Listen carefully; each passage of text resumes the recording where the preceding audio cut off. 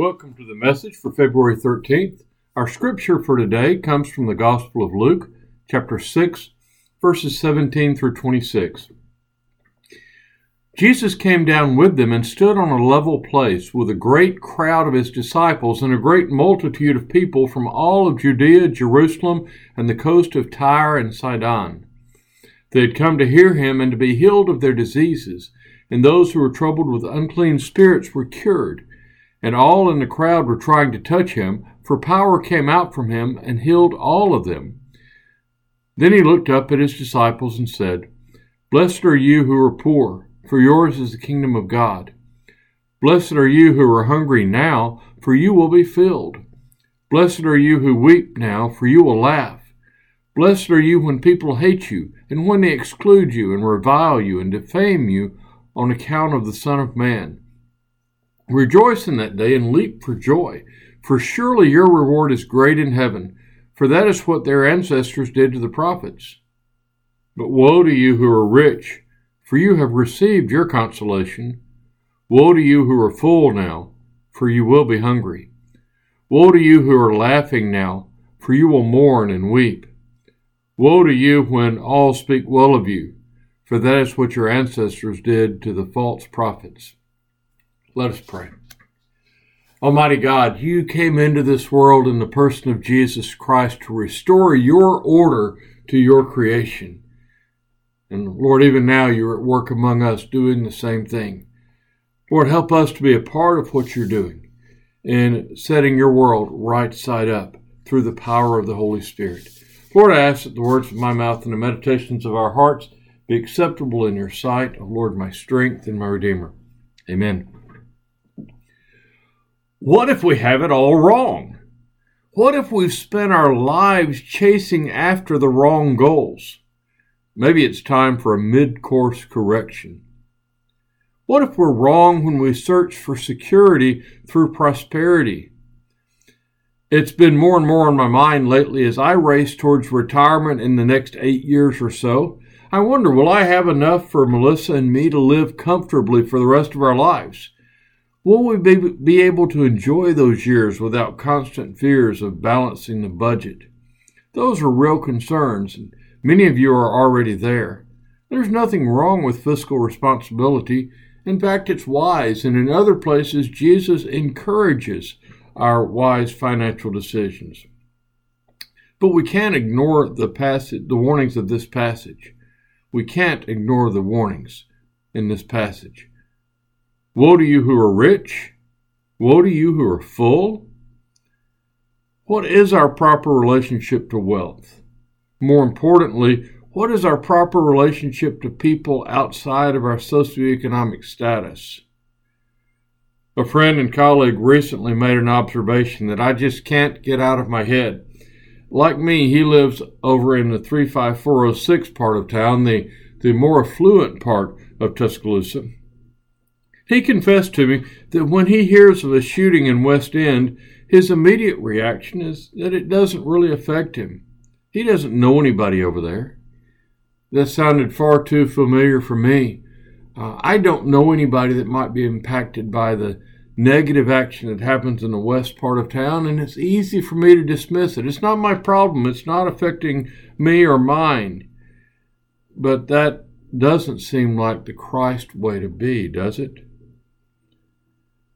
If Jesus is right, we may be wrong. I used to say that Jesus and his followers turned the world upside down, but that's not exactly true. They didn't. They actually turned the world right side up. They were restoring the created order. In this sermon, Jesus describes a righting of the ship, of putting things back in the way that God intended them in creation. God created all things and called them good, and He created all of us to live in harmony with one another. Our failure to love and care for one another has distorted that perfect order of the creation.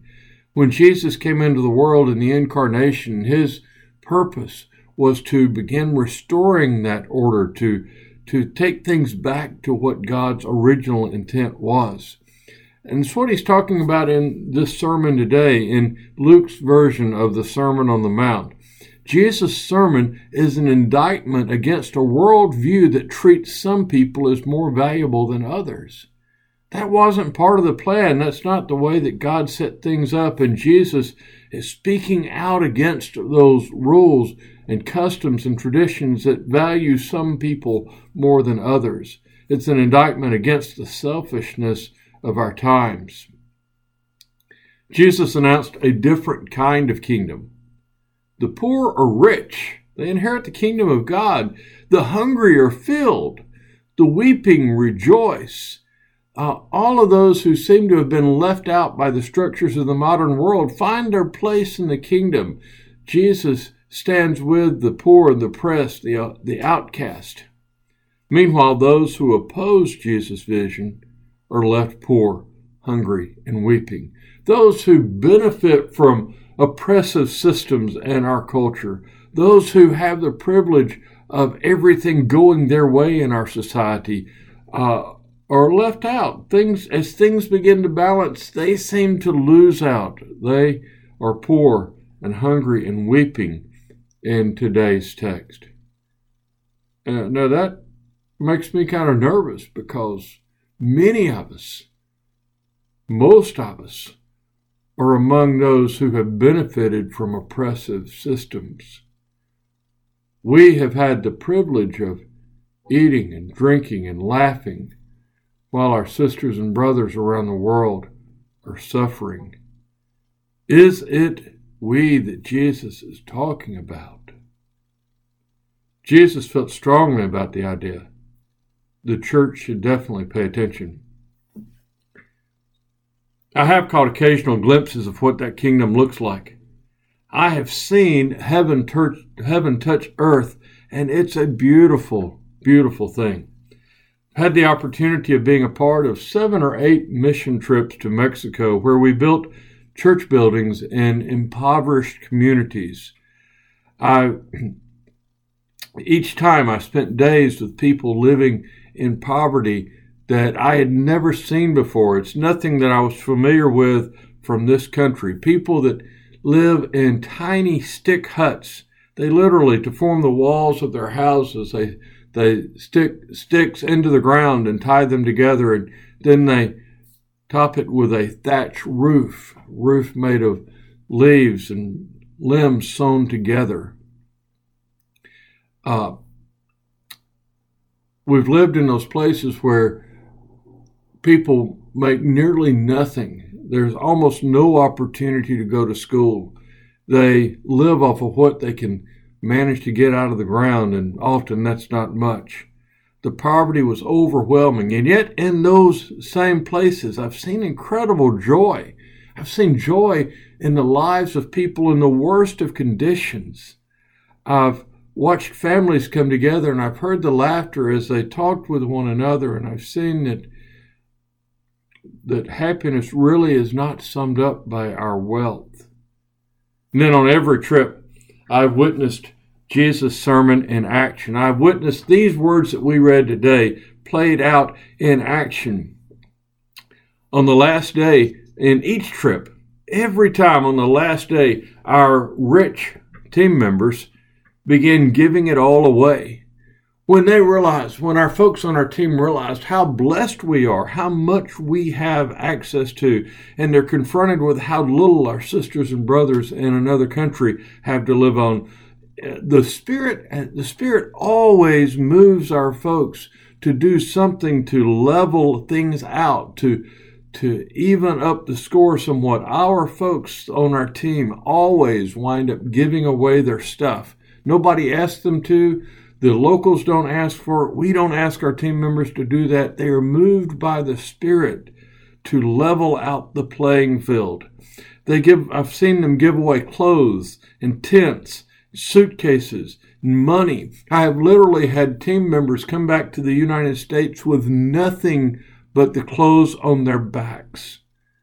The Holy Spirit moved them to a generosity that wanted to give away, that wanted to right this injustice about which Jesus speaks in the sermon. Now, I know we don't want to talk about redistribution of wealth. It's a nasty topic for us. We never want to talk about redistribution of wealth. but Jesus does. How willing are we to follow? What would it look like to embrace Jesus' kingdom vision? Lent's just a few weeks away, and it provides an excellent opportunity for us to explore kingdom living. Many of us will work on personal piety, and that's good. We'll give up something for Lent, maybe chocolate or soft drinks.